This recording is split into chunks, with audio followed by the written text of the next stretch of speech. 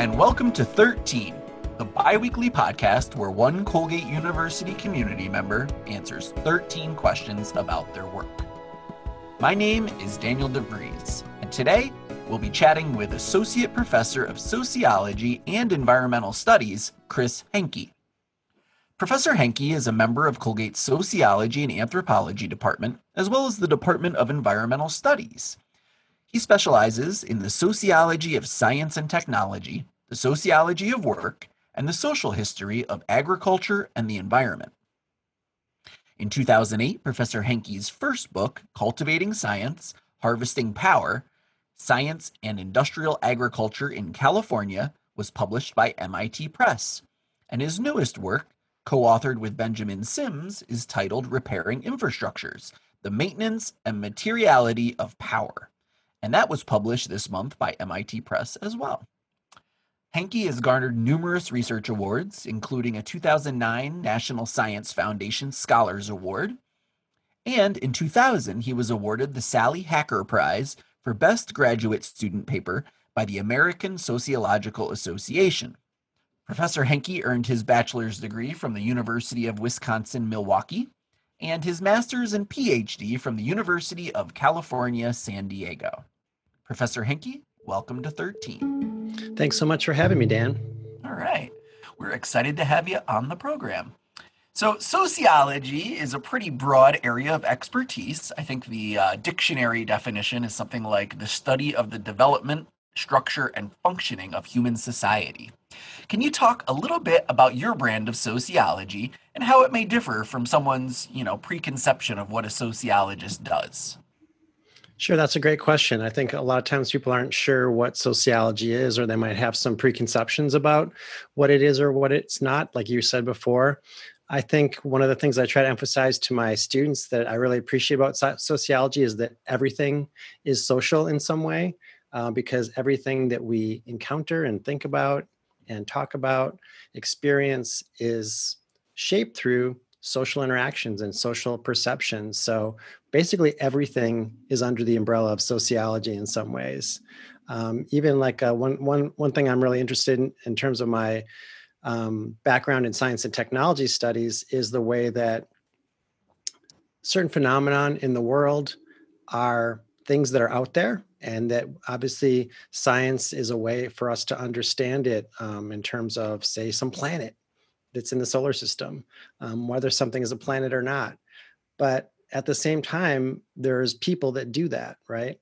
People are the ones who are doing science, are constructing technologies. So I'm really interested in the ways that those are social processes that are subject to politics, that are subject to human interaction, that are subject to inequalities and structures in our society. And so the bread and butter categories of sociology are things like understanding inequality on the basis of race or class or gender. Those are things that you would always learn about in Introduction to Sociology. And you'd also learn about different theories of social structures, ways that people interact with each other.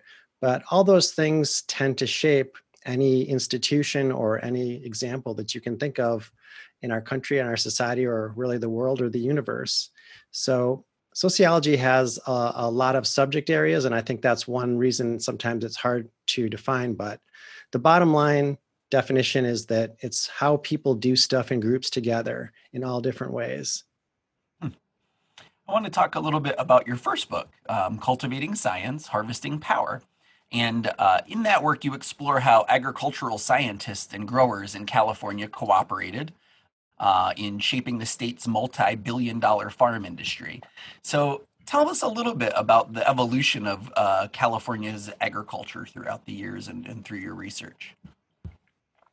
Yeah, that book was one that was based on my PhD dissertation that I did when I was actually going to grad school in California. As you said in the intro, I got my PhD from UC San Diego, and I became really interested in California generally while I was there. I'm a Midwesterner. I grew up in Wisconsin, so almost everything about California seemed very exotic, and it was really the first time in my life I had lived outside of the Midwest when I went to California, and people always used to ask, "Are you from Canada?" Because they would hear my Wisconsin accent. It's softened a little bit over the years, but California is really interesting in terms of its environment, in terms of its culture and history, and all those things are reflected in the food systems there.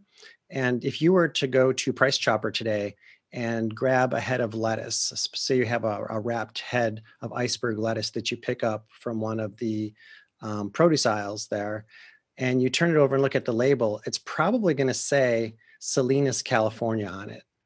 Most of the fresh produce, especially things like lettuce, broccoli, carrots, uh, cauliflower, stuff like that, all of that is produced in the Western states, a lot of it anyway. Some is also produced in Florida, some is imported, but a lot of it comes from a series of relatively small valleys in California and Arizona.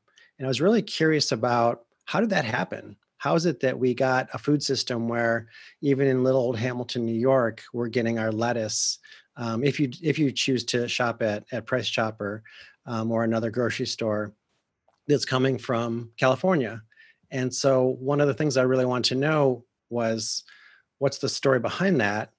But in particular, as I was saying before, the interest that I have in science and technology studies, how was science and technology pivotal and involved? So I really wanted to understand that history. And as I said before, thinking about my interest in science and technology studies, I really was curious about the role of scientists. And so I decided to study this particular institution, Cooperative Extension. And we actually have a Cooperative Extension office for Cornell right here in Madison County. And you can go to any county in the US, and most of them actually have their own Cooperative Extension staff who are folks who have area expertise, and their job is to help farmers mainly on the agricultural side. There's also home economics and other folks who are focused a little bit more on nutrition, family, stuff like that. Their job is to provide expertise to farmers to help them do their jobs better, to be more productive and so forth.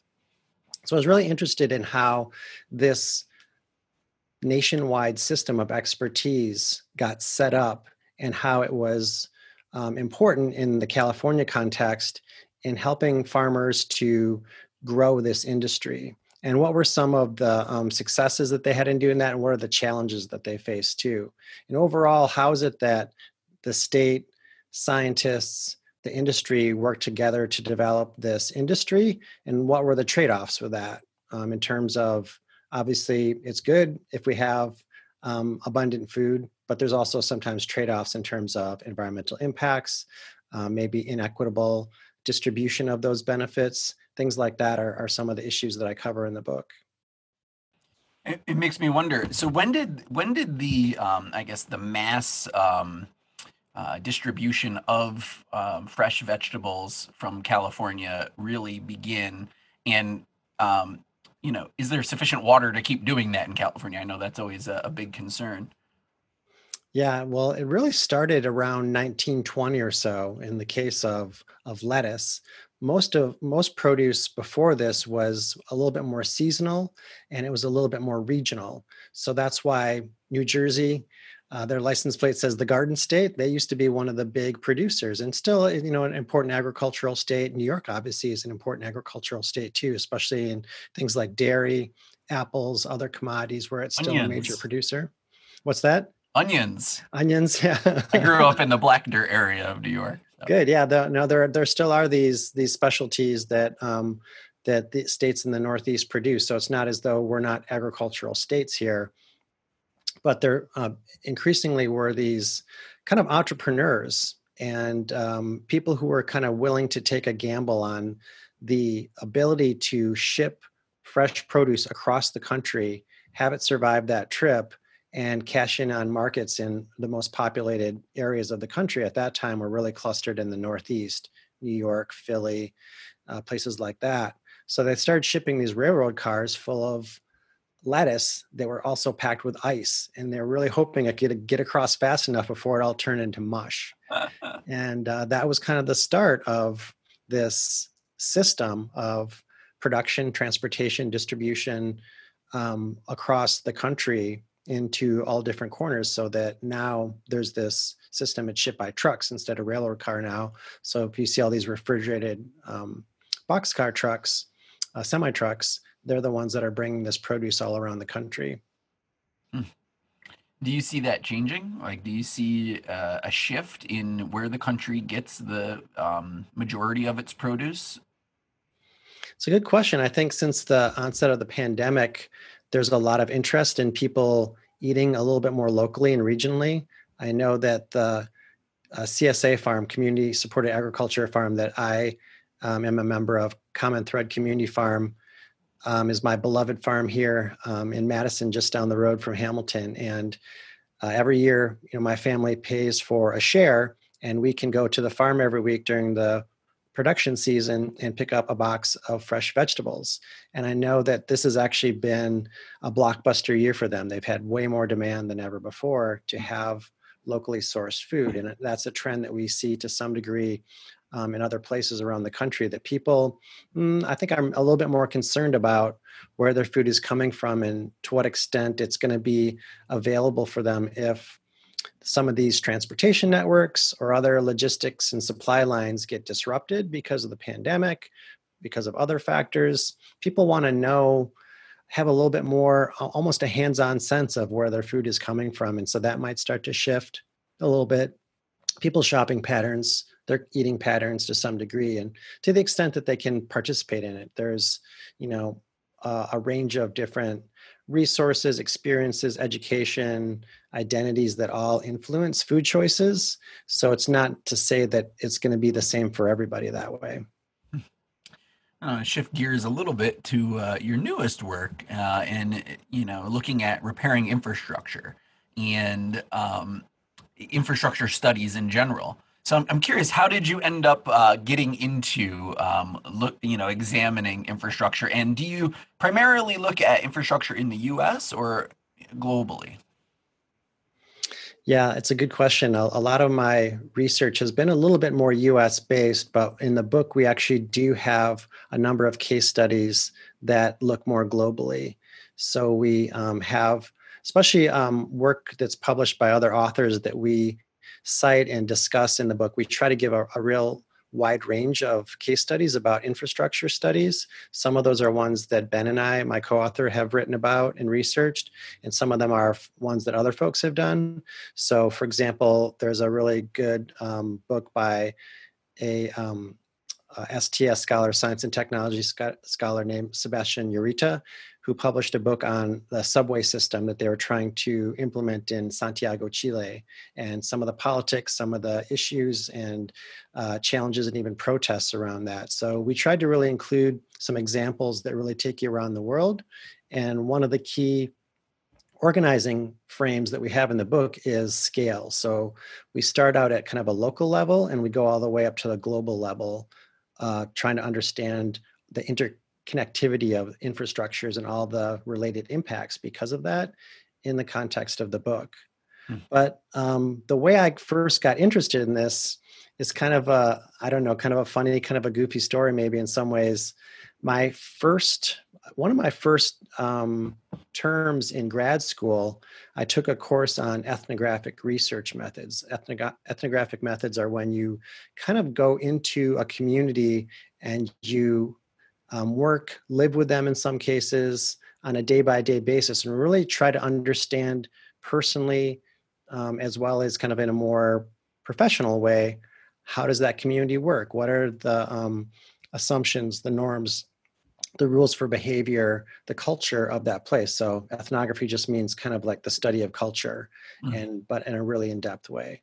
So the first day of class, the professor, who ended up being my beloved grad school mentor, Chandra Mukherjee, said, all right, everyone needs to figure out where they're going to do their ethnography this quarter. We are on the quarter system, so it's only 10 weeks as opposed to 15 weeks we have at Colgate. And I was like, okay, I guess I better think of something quick, because she went around the table and had everyone just kind of say what they wanted to do. I don't know where I was in line, but I wasn't the first person. I had a little time to think about it while we were going around the table.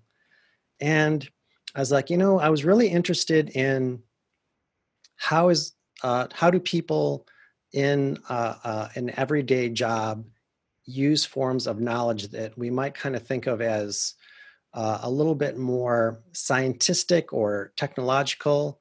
And maybe they're not credentialed in terms of having like a higher degree or some kind of training in engineering, but yet they're doing almost like a kind of reasoning that we would think of as like scientific reasoning.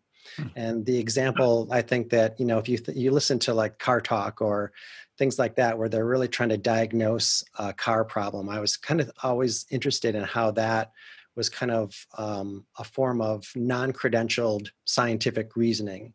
So I thought, okay, one good place to look at would be repair workers. I would be interested in doing an ethnography of repair workers. So I actually spent my term, those 10 weeks, working with the equivalent of B&G staff that we have at Colgate at University of California, San Diego. That's buildings and grounds. Buildings and grounds, yeah. And so these were facilities workers who, just like at Colgate, they had vans or pickup trucks they would drive around. And if somebody had a problem in their office or in their lab or another setting, they would be on call to come and try to address those problems. And I got really interested in that, and it was a really fun study, and it really inspired me to want to be an ethnographer and to really use that method in my own research. And it was actually, that class was the basis of the first article that I ever published. And that was a article that kind of summarized this ethnography of repair work that I did. And it turns out that that's like still like my most cited, you know, it's not nothing compared to like, you know, some of the scholars who have thousands of citations, but it's one like, you know, that I did like in one of my first semester's terms in grad school. And it led to this publication, and that over the years has kind of led me to want to explore those issues in other contexts.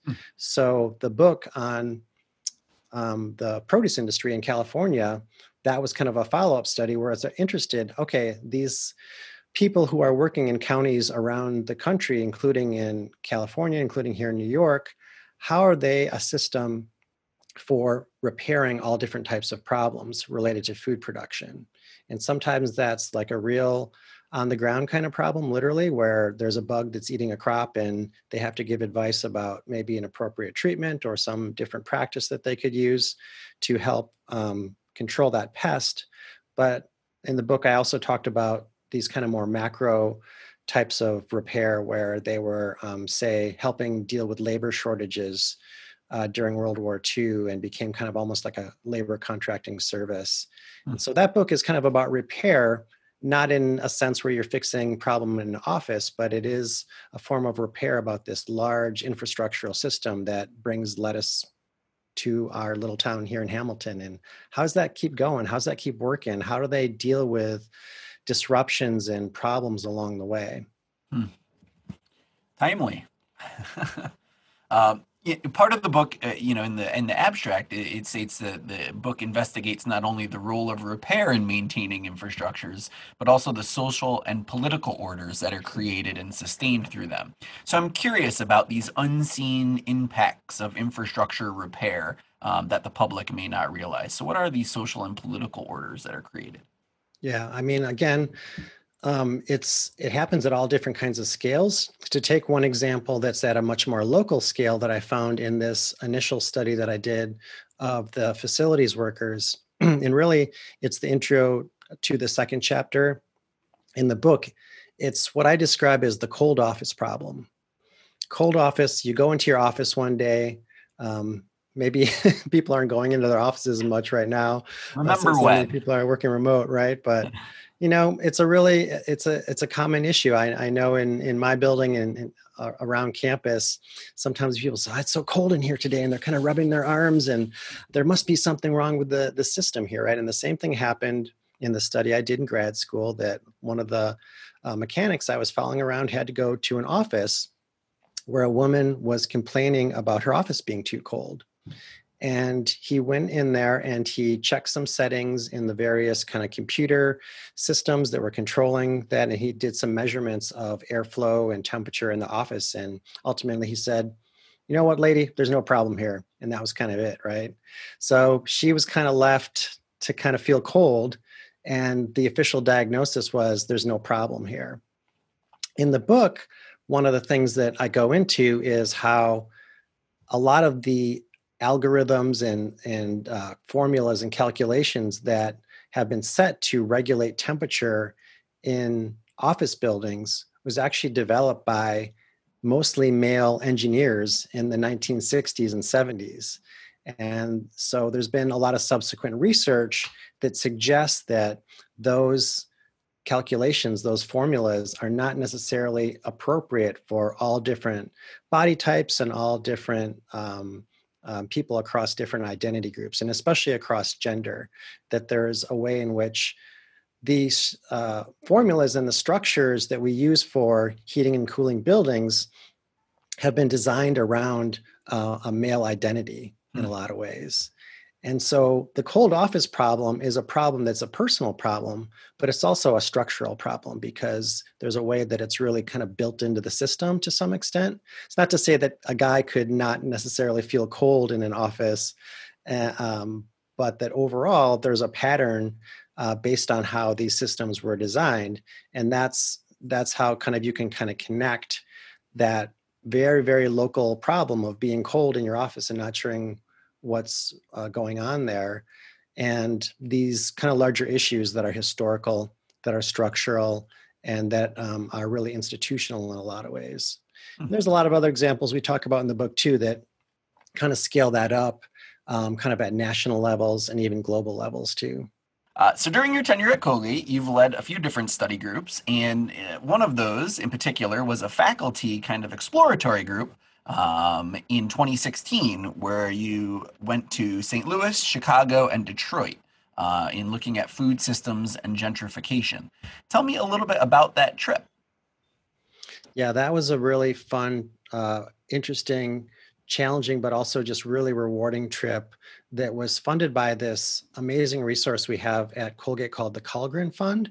It's a fund where faculty can propose trips that are just really for faculty to explore a particular topic, region, theme.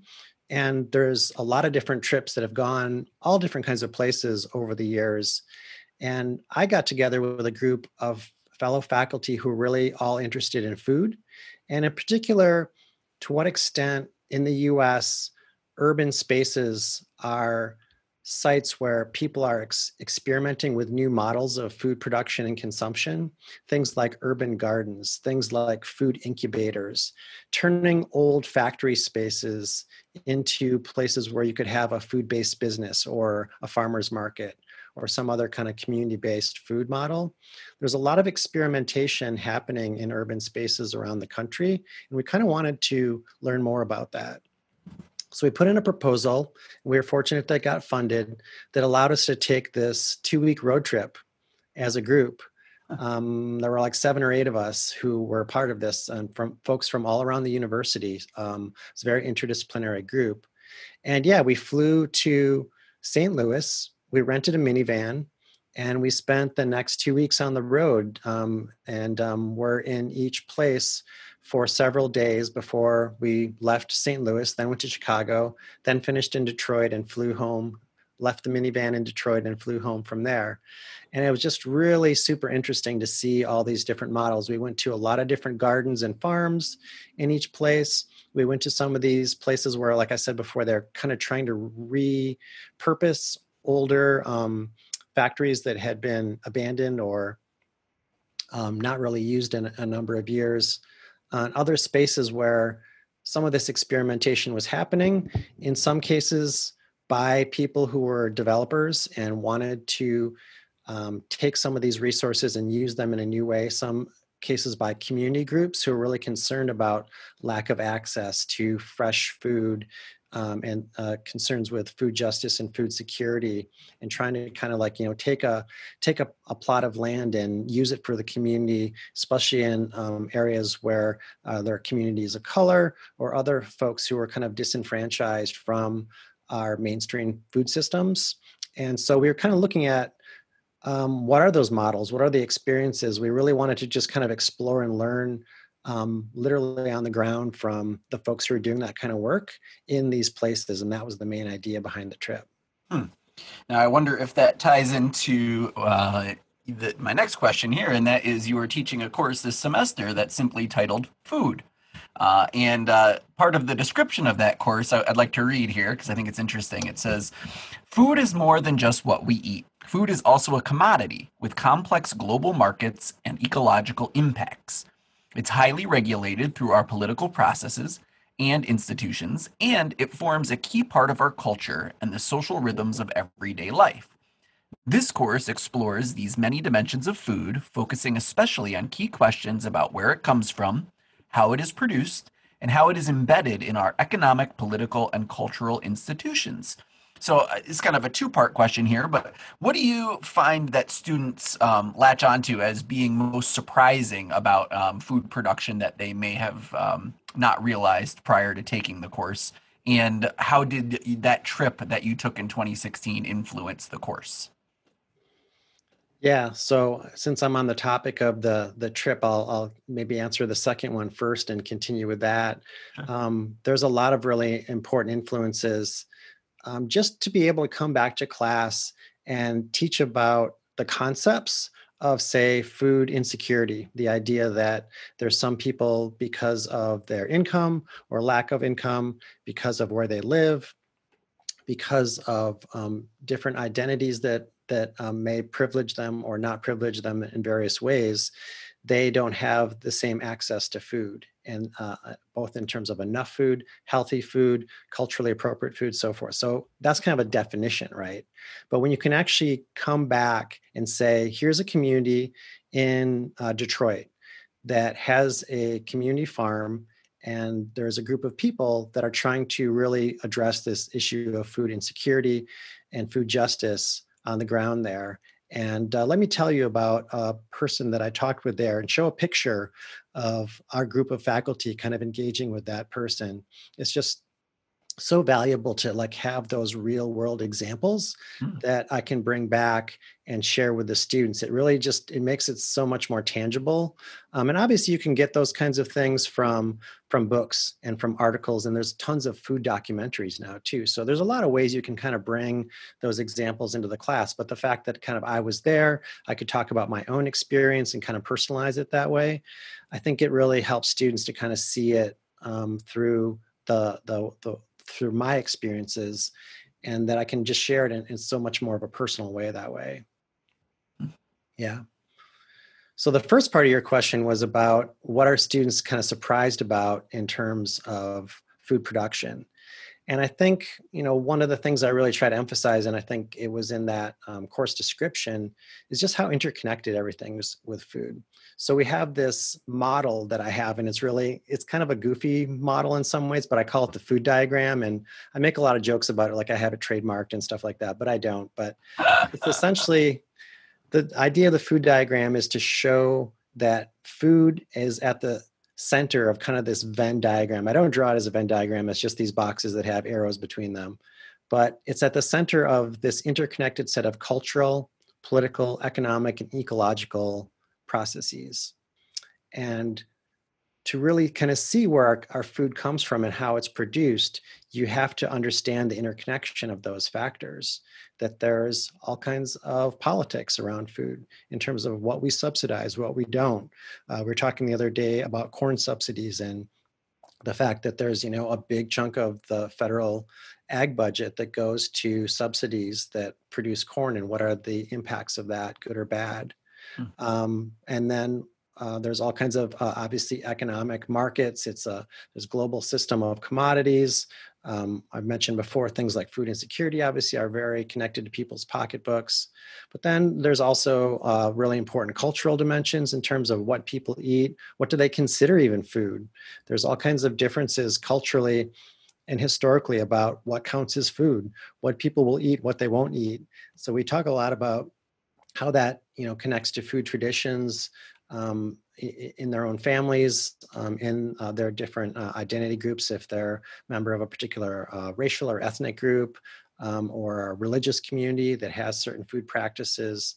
Those are all going to shape the more of the consumption side of things. But obviously that has ramifications for production as well. And then the whole ecological dimension too, about the way that food comes from a place. It comes from ground. There's no such thing as virtual food unless we're talking about Farmville or some Facebook game or something like that, right? It's not something that's going to sustain you for very long, though, right? So food is fundamentally a material thing that comes from the world and requires resources and is governed by all kinds of biological, chemical processes. And we don't get into the nuts and bolts of that because that's not my background, right? But in terms of the fact that it does come from a place, there's a lot of different ecological consequences that come from food production that might impact that particular location, but also impacts the world, even due to the impacts on climate change from food production. So that's not a specific thing that students are maybe surprised, although they are surprised about how much we spend on subsidizing corn production.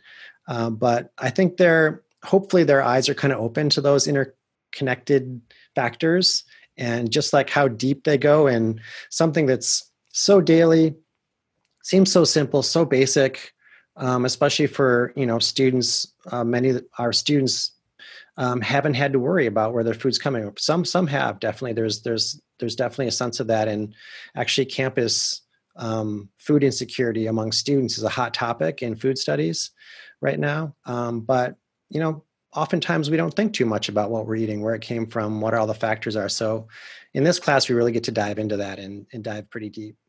That's cool. In 2001, you wrote a review of Douglas Harper's book, Changing Works, Visions of a Lost Agriculture. And you wrote, abandoned farmhouses and decaying old barns serve as reminders of an agricultural economy that supported rural communities in New York for generations. Though farming is still a viable way of making a living here, factors such as low commodity prices and enormous debt loads make farming feasible only for farmers who produce special niche commodities on a small scale, or for those producers who continually increase their scale of production for more conventional commodities such as corn or dairy. As a result, more and more farmers have chosen to sell their holdings and get out of agriculture, leading to an ever greater concentration of farmland and agricultural production among fewer farmers. So I'm curious if that statement still holds true today, and what changes you've seen to New York farming practices or the farming economy that either gives you hope or concern for the future. Yeah, that's a good question. It's a big question, and there's like a couple different parts or dimensions to it, I think. In that quotation you gave, and by the way, we use Changing Works in my food class. So we were just reading that book 2 weeks ago and talking a lot about the history of the dairy industry in New York. It's just really a great book, and I've been really inspired by a lot of the work that Douglas Harper has done and have used his various writings and books in different classes. That's a bit of an aside, but if you get a chance to look at Changing Works and you're interested in some of the historical dimensions, community-based dimensions of New York agriculture, I can highly recommend that book. But yeah, I would say that, for commodity production in terms of corn, in terms of dairy, the other things that really our county and kind of central New York is most known for, those trends still hold, where over time there's increasing consolidation of production, where folks are essentially pushed out of the market because of price, how tight the prices are. And that's just gotten worse since the pandemic. And you probably heard stories about some of the milk dumping that farmers were pushed to, and there's a lot of tragedies that are embedded in the pandemic, but one of the tragedies is that industry that already was squeezed in so many ways just is squeezed a little bit more because of that. So increasingly, you see more and more farmers, dairy farmers in particular, who can't stay in the market anymore and are pushed out because of low commodity prices. So that over time you can graph this, and it's been happening for decades, and it's still happening year by year now, where there's fewer farms and the farms that are left are getting bigger and bigger. And I think one thing you have to be careful about is not to make it sound like, obviously that's a problem. I think it's a problem anyway. I described it as a tragedy, and I don't I don't want to see farmers go out of business. And it's not just going out of business, the human toll of it, in terms of depression, in terms of suicides, there's been a lot of news coverage about that. And obviously, that's part of the tragedy, too. At the same time, the farmers who are here in Madison County and in Central New York are really proud, and they should be proud of the work that they do. And there is still a thriving industry that's our number one industry in the county, too. So I don't want to pathologize it too much and make it sound, this industry is dying. It's, just going out. Like, there's a lot of farming that's still happening. And so it's not just all abandoned farmhouses and crumbling barns and stuff like that that are left behind. There is really an important industry that's here that we should recognize and we should support. But those trends are really real. There's no escaping those trends unless we really start to reorient how we do things and kind of maybe reconsider our policies, reconsider some of our food choices, things like that. But overall, those trends are true, I think, for especially those traditional commodity producers who really kind of have been the main backbone of our farm industry here in Central New York over the last 100 years or so. However, if you look at the numbers for other types of farms, and I think especially small vegetable producers like this CSA farm that I mentioned before, and other farms like that are actually on the increase in our region in recent years, so that there's actually growth of other types of farms at the same time that there's fewer of the some of the commodity, more traditional commodity producers in the region. So you've got kind of these intersecting trend lines where there are more farmers who are growing stuff in the niche markets that I just referred to very briefly. And again, I don't mean niche like, small potatoes, pun intended. I mean, like, there's a million different food jokes I can tell, by the way. So I'll try I'll try to limit it. Yes, more food jokes. That those are places where there's a lot of experimentation happening. People who are inspired to say, you know what, I want to try this out. And some of these are people who are moving from a job in a city. I know somebody who was an engineer and decided that they wanted to quit that life and open up a farm, and other people like that who have kind of said, I want to make a try of this. Some of that's farmers. Some of it's actually food producers. So we see, that in Hamilton, we've got a couple of alumni who have opened up some of these places like Good Nature Brewing. Carrie Blackmore, Colgate grad, who said, I want to try this out. I want to see if I can make this work.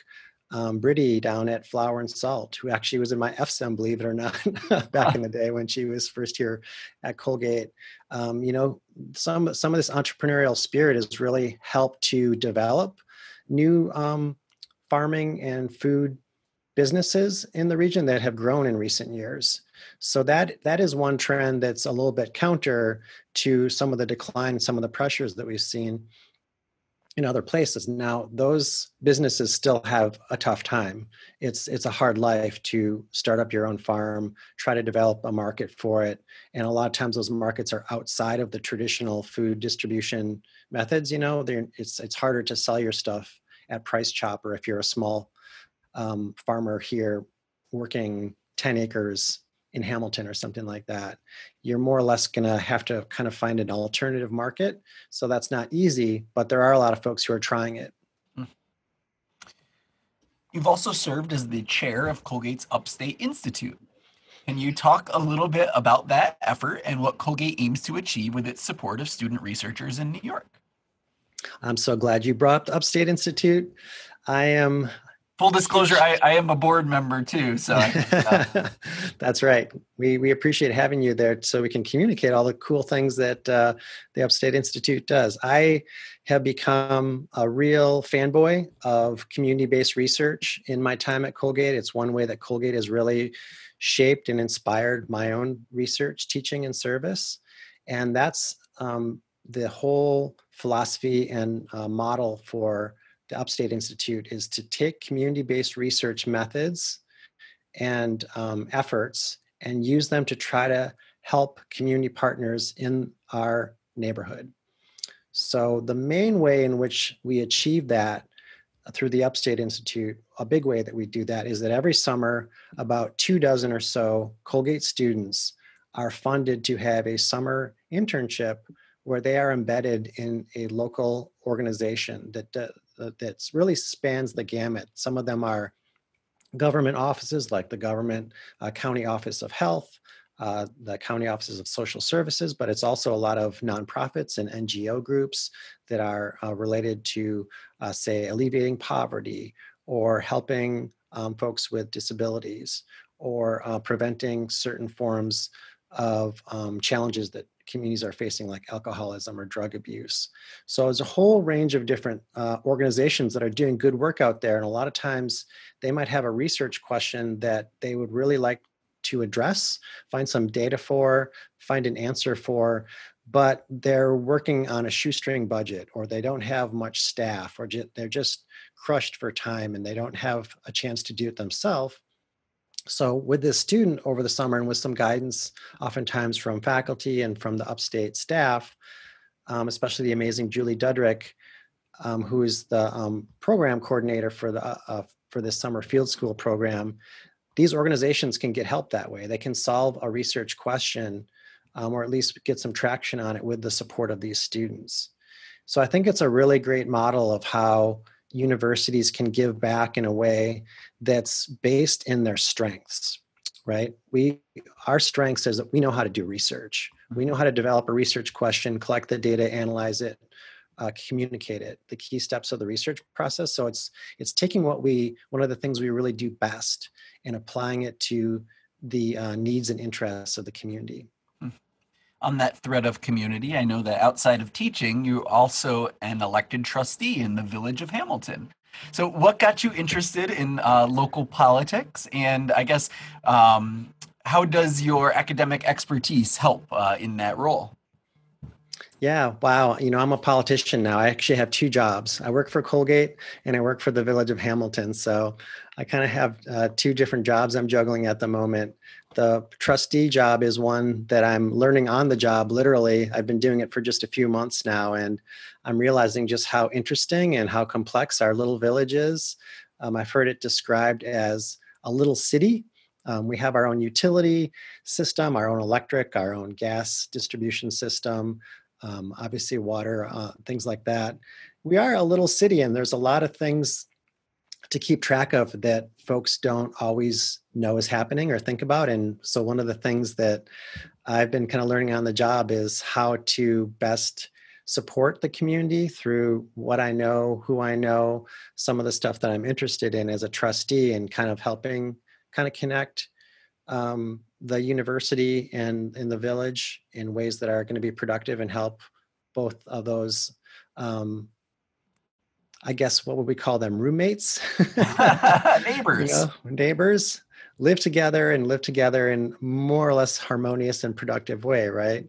Yeah.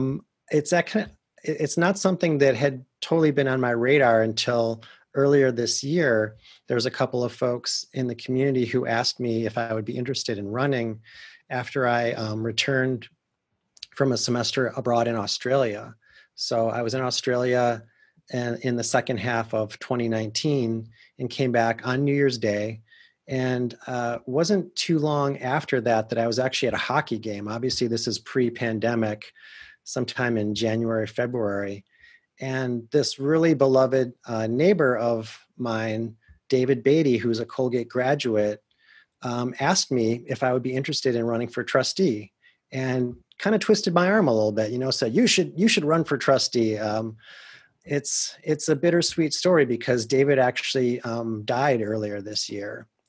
He was one of the first folks, I think, in Central New York who got COVID and actually passed away from it. So I'm somebody who is really inspired by him. He's one of my personal heroes, just like a really great community member.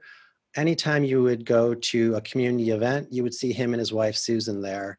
Anytime you go to a Colgate sporting event of any kind, he was just such a Colgate booster and such a Hamilton booster that when he asked me to do it, I couldn't just say no. I had to at least think about it, and I couldn't think of a good reason not to do it. Hmm. So I said, yeah, I'll try this out. And so I ran for election. The election was delayed. It was supposed to happen in June, but the pandemic pushed it back to September. I didn't have an opponent, so I won an A uncontested tight race. election. Yeah, so I ran unopposed and I got elected. They couldn't find anybody else to run against me, I guess. So yeah, now I'm a village trustee, and like I said, it's been really interesting, and I'm trying to do my best to learn more about the village and how I can best support the community. Can you talk a little bit about the Hamilton Climate Preparedness Working Group and what they've accomplished over the past few years? Yeah, the working group, the Hamilton Climate Preparedness Working Group, is a group that I've been chairing mostly since 2016. I took a little time off when I went to Australia, and I got the group started more or less in partnership with John Pamilio, who's our director of sustainability at Colgate. One of When our I early was podcast episodes to interact. If you want to hear John Familio, just go back in time on your app. There you go. There's lots of amazing people at Colgate, and so you can probably jump to a lot of other podcasts and links and stuff like that. And you should definitely learn about John, because he's one of the most amazing people, not only at Colgate but that I've ever met in my life. Just like a guy who really knows so much about sustainability work, but also lives it. Is a really like it's a deep part of him and his ethics. And he said, do you want to develop a group where we could talk about, just like, kind of get around the dinner table maybe and talk about ways that we can help Colgate more deeply engage with the community around climate change. And it's not to say that climate change hasn't been a focus in Hamilton and in central New York. We actually have a really progressive county that has been doing a lot in terms of sustainability, climate planning, and New York overall is a real leader in those issues too. But can we actually try to really bring around the table some of the local leaders in terms of our universities, our village and town governments, other organizations like the Partnership for Community Development, our agricultural community, our business community? Could we kind of have a working group that would bring all those people together and try to coordinate some of our efforts to get to try to really address this key challenge of our time? And so again, it was like another one of those things where it only took a little bit of suggestion or arm twisting. I was like, yeah, of course, that's a great idea. And so since 2016, we've been meeting about once a month. And we've had amazing support from various community members and organizations, but also from our students. We've had probably dozens, I don't know the exact number, but dozens of students who've been involved with work in this group through coursework, where they developed a research project or a report that we built on. Upstate Institute summer students and other students who got involved as like sustainability interns, things like that, and develop all these cool resources for us to use and build on for research that helps us be more climate ready and prepared. And so one of the things that we've achieved recently is we actually were certified by New York State as a climate smart community. There's a statewide program where you kind of have to do these initiatives that build up points. And when you get to a certain number of points, you can be awarded bronze, silver, gold, I think is the next one. It's kind of similar to LEED certification for our buildings. Some of our buildings on campus now are certified sustainable by LEED at various metal levels, bronze, gold, platinum, things like that. So same thing for our community now, for the town and the village and the county. We are kind of like have this stamp of approval. It doesn't necessarily mean that now we're sustainable, but it means that we've kind of put in place this working group and a set of procedures, a set of goals that kind of help us get on track over the longer term to try to really get some progress and some traction in terms of climate change planning and action. Very cool. Well, you've reached the 13th question. We're Wow. already there. So with all of our discussion here related to food, I have to ask if you're a good cook, and if so, do you have a favorite meal to prepare that you could perhaps share with us, with the audience here? Yeah, actually, the question is, are you a cook or are you a baker? We have this Ah. discussion in my home all the time, right? And there's kind of like, I don't know, a set of stereotypes that maybe go along with this, right? And I'm kind of a control freak, and so I'm actually, if I cook something, I tend to follow the recipe. I'm not one of those people who are like, oh, what do I have in the kitchen? Can I throw something together? I've got a little this and a little of that. Like, that is not my forte. So baking is much more kind of in my lane, and I really enjoy baking. It's something that I find really satisfying to develop a loaf of bread, and over the course of a day or 2 days, whatever recipe I'm using and how much lead time it takes for like a starter or something like that. And you can take out of the oven this amazing loaf of bread. There's not a lot of things in my life that I can just do in a day. Like this latest book that Ben and I published took years and years to start from the first kernel of an idea to actually having it in our hands. So I find it really satisfying to kind of go through that process, that hands-on process of developing some bread in a dough. It's really simple ingredients. The most basic baguette you can make is just water, flour, salt, and yeast. Mm. A little bit of each of them together with the right technique, and you can have this amazing loaf of bread. So that's what I enjoy the most. And so pizza, I guess, would be my kind of specialty. I've tried a lot of different styles of pizza over the years. It's something my mom actually taught me when I think I was in high school. She always made homemade pizza, and one time I asked her to show me how to make it, and she showed me, and I've kind of been making pizza ever since and have refined various recipes, but I still actually have mom's recipe, and I use it pretty often when I want to make pizza. I go back to that old standard. That's very cool. We'll have to, if you give us the recipe for the dough, we can put it in the show notes. Yep. Happy to do that. I'll give you mom's pizza recipe. Awesome. Well, thank you so much, Professor Henke. That was 13. Tell your friends and family about the podcast. As always, send us an email if you have any questions that you'd like to have answered. That's 13@colgate.edu, 13 the number. Thanks again for listening as we continue to record via Zoom throughout the pandemic. And as always, keep asking questions. 13 is a production of the Colgate University Office of Communications. Audio engineering by Brian Ness. Logo art by Catriel Pritz. Executive producer Laura Jack. And I'm your host and producer, Dan DeVries. Visit ColgateMagazine.com and ColgateResearchMagazine.com for more in-depth faculty research stories.